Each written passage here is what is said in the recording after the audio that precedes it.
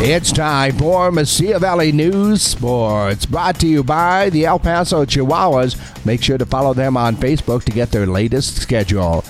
First week of the NFL preseason is in the books. An exciting week of action featured first-round pick Kenny Pickett leading a heroic drive and finding Tyler Vaughn with 3 seconds left for a go-ahead touchdown in the 32-25 win over the Seahawks at home on Saturday. Deshaun Watson completed just one pass and struggled in the Browns' 24-13 win over the Jaguars in Jacksonville on Friday night. And elsewhere, the defending Super Bowl champs Rams topped the Chargers 29-22 at SoFi Stadium on Saturday. Week 2 of the preseason gets underway this Thursday when the Bears visit the Seahawks in Seattle. And an early Christmas gift as the NBA Christmas schedule is being leaked ahead of its official announcement. The Athletic reports that the defending NBA champion Golden State Warriors are hosting the Memphis Grizzlies on Christmas Day.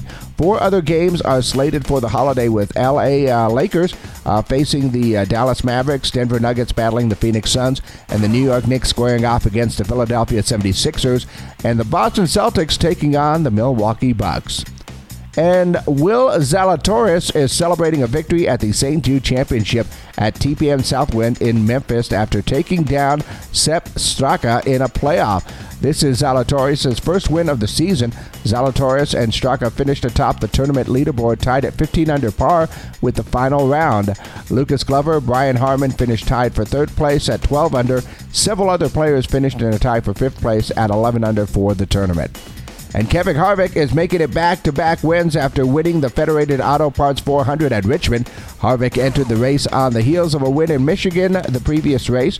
Harvick finished in first, holding off second-place finisher Christopher Bell for the 60th victory of his Cup Series career. Chris Blucher took third. For Mesilla Valley News Sports, I'm Gino Aragon.